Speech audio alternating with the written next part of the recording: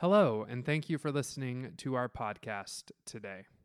We are currently in our Faith at the Movies series, which incorporates clips from popular movie scenes.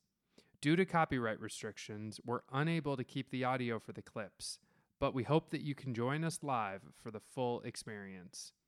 Thank you for understanding, and here's this week's episode of Faith at the Movies. Okay. Is it on? Okay. Hear the word of God from Mark chapter 12, verses 28 through 34. This reading comes from the New Revised Standard Version. One of the scribes came near and heard them disputing with one another. And seeing that he answered them well, he asked him, "Which commandment is the first of all?" Jesus answered, "The first is, 'Hear, O Israel, the Lord our God, the Lord is one. You shall love the Lord your God with all your heart and with all your soul and with all your mind and with all your strength. The second is this, you shall love your neighbor as yourself. There is no other commandment greater than these." Then the scribe said to him, "You are right, teacher. You have truly said that he is one, and beside him there is no other. And to love him with all the heart, with all the understanding, and with all the strength, and to love one neighbor as oneself. This is much more important than all whole burnt offerings and sacrifices." When Jesus saw that he answered wisely, he said to him, "You are not far from the kingdom of God." After that, no one dared to ask him any question. The word of God for the world. Thanks be to God.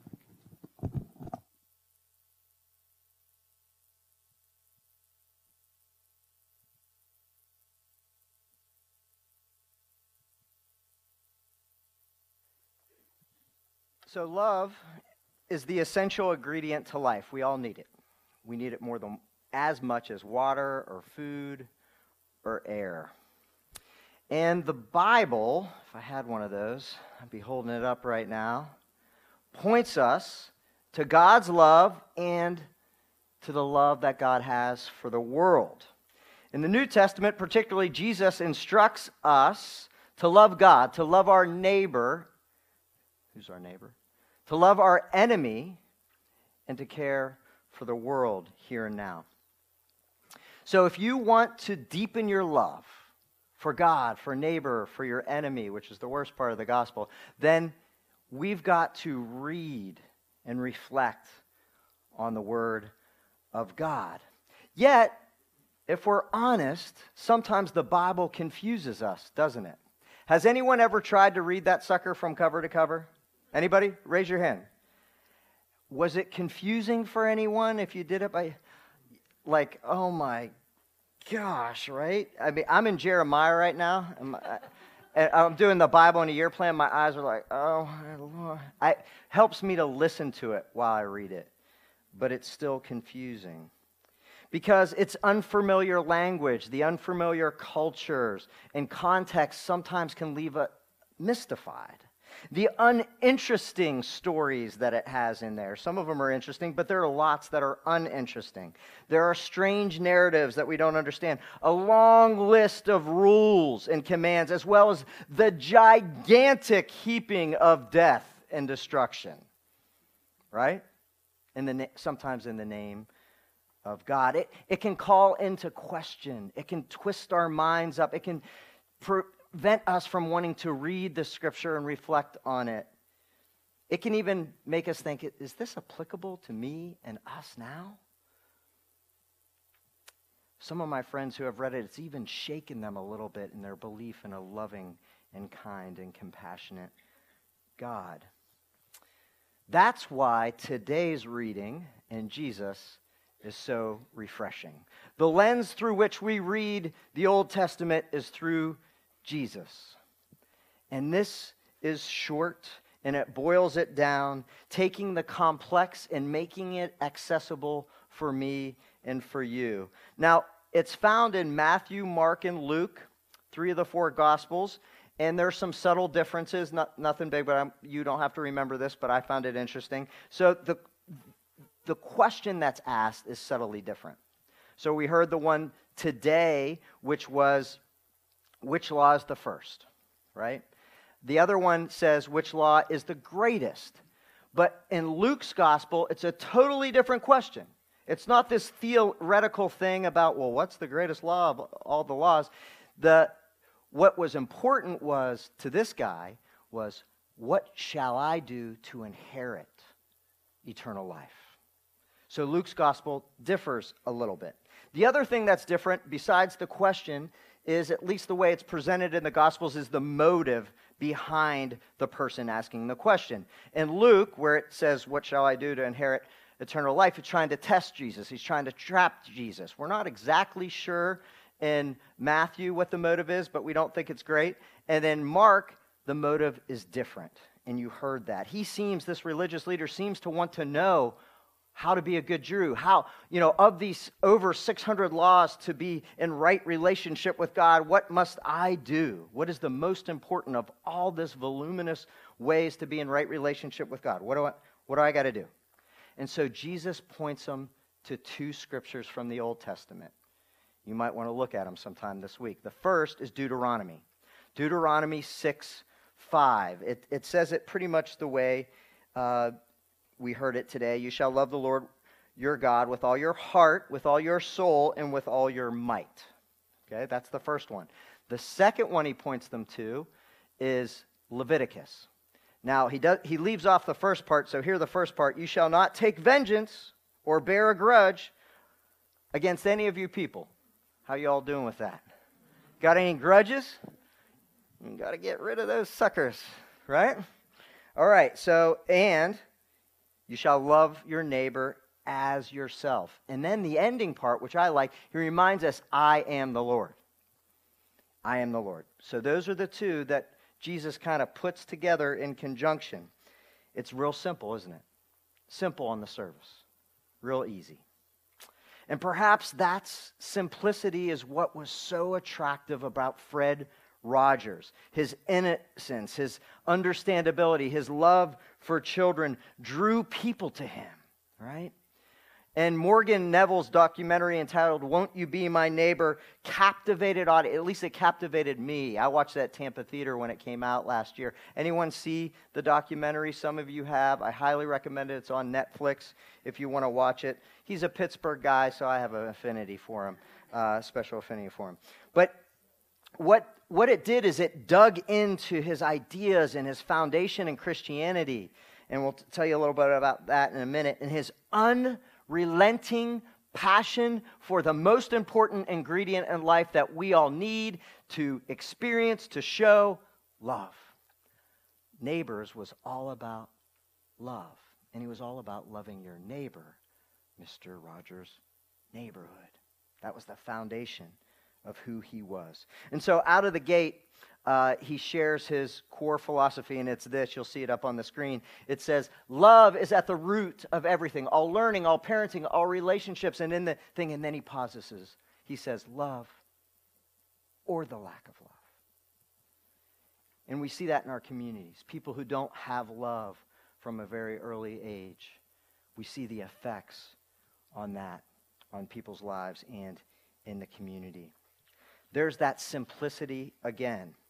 And he learned it from Jesus. Fred Rogers, maybe you didn't know this, was an ordained Presbyterian minister. He went to seminary, and after he was getting ready to be done, this new TV was coming out, and he said, I want to reach people through television. And he became this TV star, but that's not what he intended. And we learn in the documentary just how important his faith was to him. I want you to check out this clip. It's just a love God, love your neighbor. Simple, right? But over the centuries, we've kind of complicated it a little bit with churchy language and churchy words, describing this process of us becoming like Jesus. We have words like in the Protestant tradition and Wesleyanism, we call this call for sanctification. Right? We get saved by God, and then we're called to be fully sanctified. It sounds scary to me. Another word we like in Wesleyanism is become holiness. Holiness of heart and life. Go talk to somebody who's not a Christian and start talking about holiness and see what kind of words that conjures up for them, right? Then in the Eastern tradition, I kind of like these better, but I'm more of a mystical guy. It's theosis. Theosis, which means divinization, becoming Christ in the world. That sounds woo-woo too, right?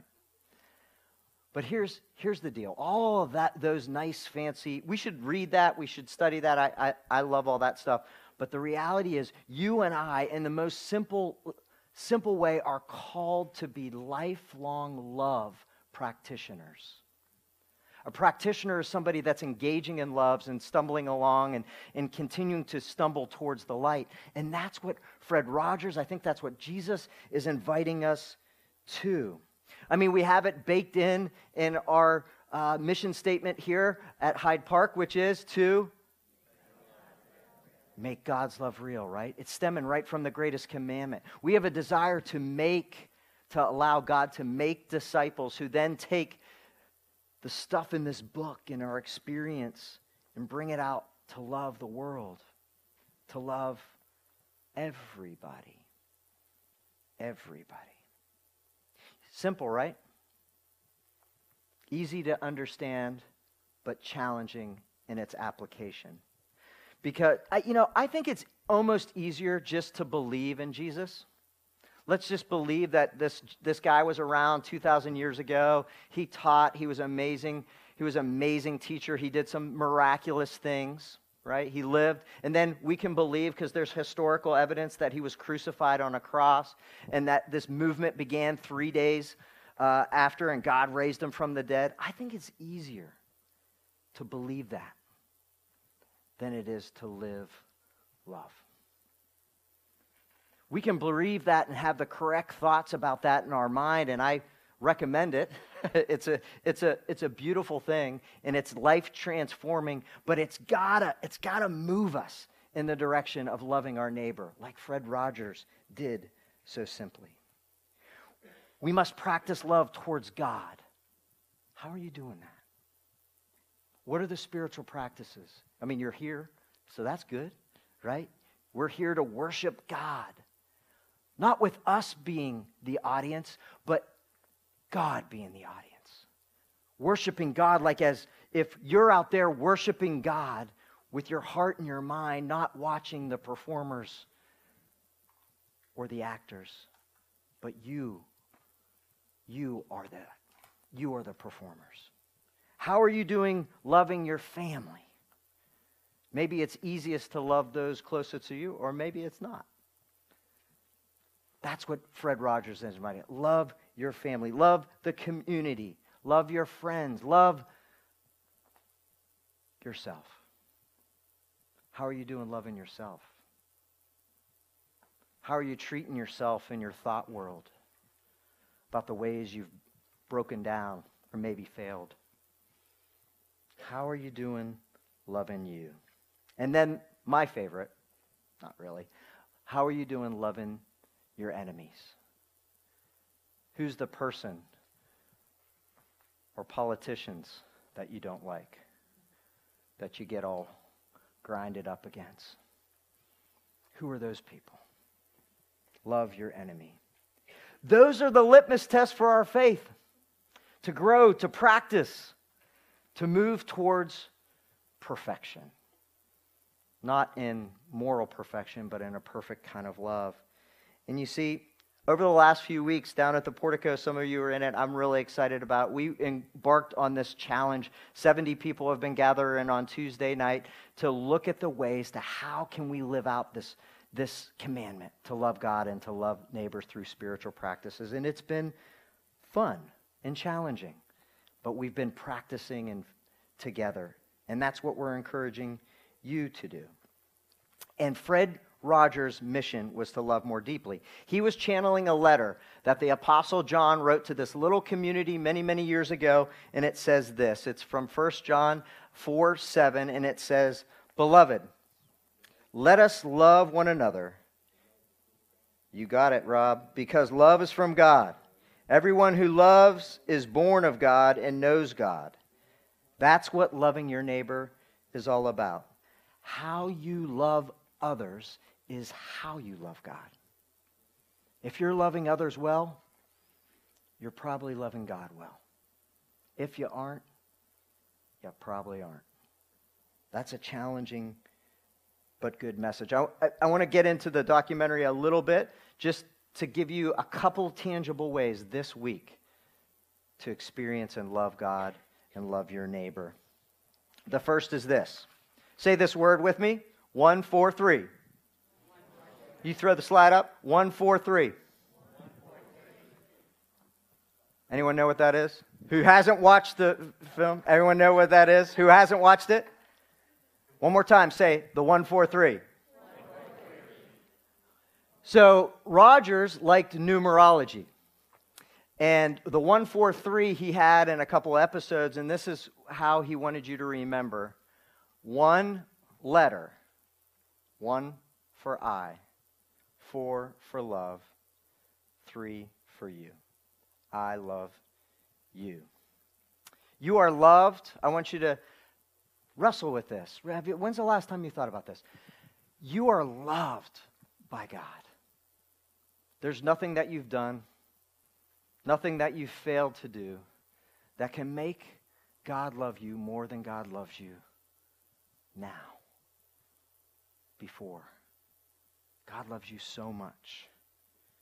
And it's that life-changing relationship with Christ that helps us experience that. That's why Rogers tried to boil it into kids. Kids, you're not going to remember anything I said today, probably. But God loves you and will always.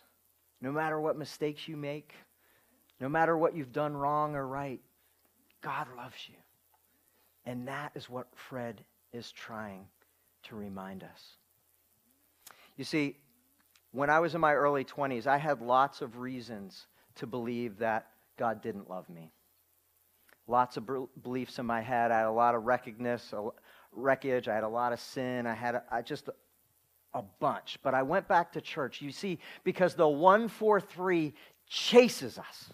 God's grace and love chases us wherever we go. We can run like Jonah. We can run like whomever. But the 1, 4, 3 continues to chase us. And so I went back to church, and I was sitting in, I chased a woman there, but I was with her. It was not all bad. But there was this sermon, and I don't remember anything about it except one thing. And it's burned in my memory forever. A dead armadillo. I don't know what it was about. I don't remember the point of it. I don't remember anything. But it was about Jesus living and dying and setting us free. And there in that sermon, I had heard many Catholic masses growing up, but it was in that moment that I recognized God's 1, 4, 3 for me. And I wept the whole way home. When's the last time you remembered God's love for you? When's the last time you connected with the depth of God's love that's found in Jesus Christ? Because when we experience that, or we can connect with that, it's a new beginning upon which loving your neighbor can be built. If you don't love yourself well, I'm guaranteeing you're not loving others too well. And when we experience that love from Jesus Christ, we can love others more fully. So write it down on your phone. Bring it up as a reminder. Put 1, 4, 3 somewhere in your life and ask God to show you and remind you how much you're loved this week. You know, John the Apostle writes some difficult words after the one that Rob knew so well. Nice memorization of Scripture, Rob. This one's a little bit harder. Yep. It says this: we love because God loved us. Those who say, I love God, and hate their brothers and sisters are liars. Oof. For those who do not love a brother or sister whom they have seen cannot love God whom they have not seen. Maybe that's what Mother Teresa meant when she said everyone bears the divine image of God. The commandment we have from him, Jesus, is this: those who love God must love their brothers and sisters also. And that sets the stage for Fred Rogers' second teaching, which I think is pretty powerful. He engaged all the societal issues including war and assassinations and the shuttle explosion in '86 and racism and segregation. The most powerful one in the film for sure, and the one that made me cry when I watched it, was this decision to invite Francis Clemens onto the cast in 1968. You see, Francis was black. Happened to be gay too, but he was black. And he was asked to be a police officer. Fred did that intentionally. And then this is what Francis had to say. Fred came to me and said, I have this idea. You could be a police officer. And he said, that kind of stopped me in my tracks. I grew up in the ghetto, you see. I didn't have a positive opinion of police officers. They were sickened police dogs and water hoses on people. Watch this clip real quick. If that wasn't scandalous enough, Fred wanted to go just a little bit further. As Officer Clemens was getting out of the tub, Mr. Rogers helped him dry his feet. At a time when our country was filled with fear and racism and hate, Rogers gave a visual of what loving your neighbor as yourself looked like. He found a pocket of exclusion and included it. He took a circle that was drawn like this and drew it like this. And as you and I come to experience what I call the 1-4-3, we can find our own pool to put our feet in. Whose pool are you called to? What circle of excluded people groups or people in your lives that don't feel God's love are you called to come and be with? And that's what we're supposed to do as lifelong love practitioners. You see, loving your neighbor isn't about being polite. It's not about being a good person. It's about entering into the suffering of the world and letting God's 1-4-3 work. In spite of the missteps, in spite of things not going the way that we want, loving our neighbor isn't about the result. It's not about success, however we define that. It's about being faithfulness to loving our neighbor, to including more people, to loving people different from us, and sharing them about God's love and redeeming grace that's found in Jesus' life, death, and resurrection. It's about repairing the creation. You see, Mr. Rogers' last official show aired in August 2001, just a month before September 11th, but he had one more show that he came back after September 11th to talk to kids and adults about 9/11, which shook him greatly. That great evil shook him greatly. And this is what he said at the end. No matter what our particular job, especially in the world today, we are called to be tikkun olam, repairers of creation. Thank you for whatever you do, wherever you are, to bring light, to bring joy and light, and hope and faith, and pardon, and to love your neighbor and yourself. So my message for you, I think that the scripture and the documentary film has for us is, go be like Fred. Experience the 1-4-3, figure out a pool to dip your feet in, and be a repairer of creation. Let's pray.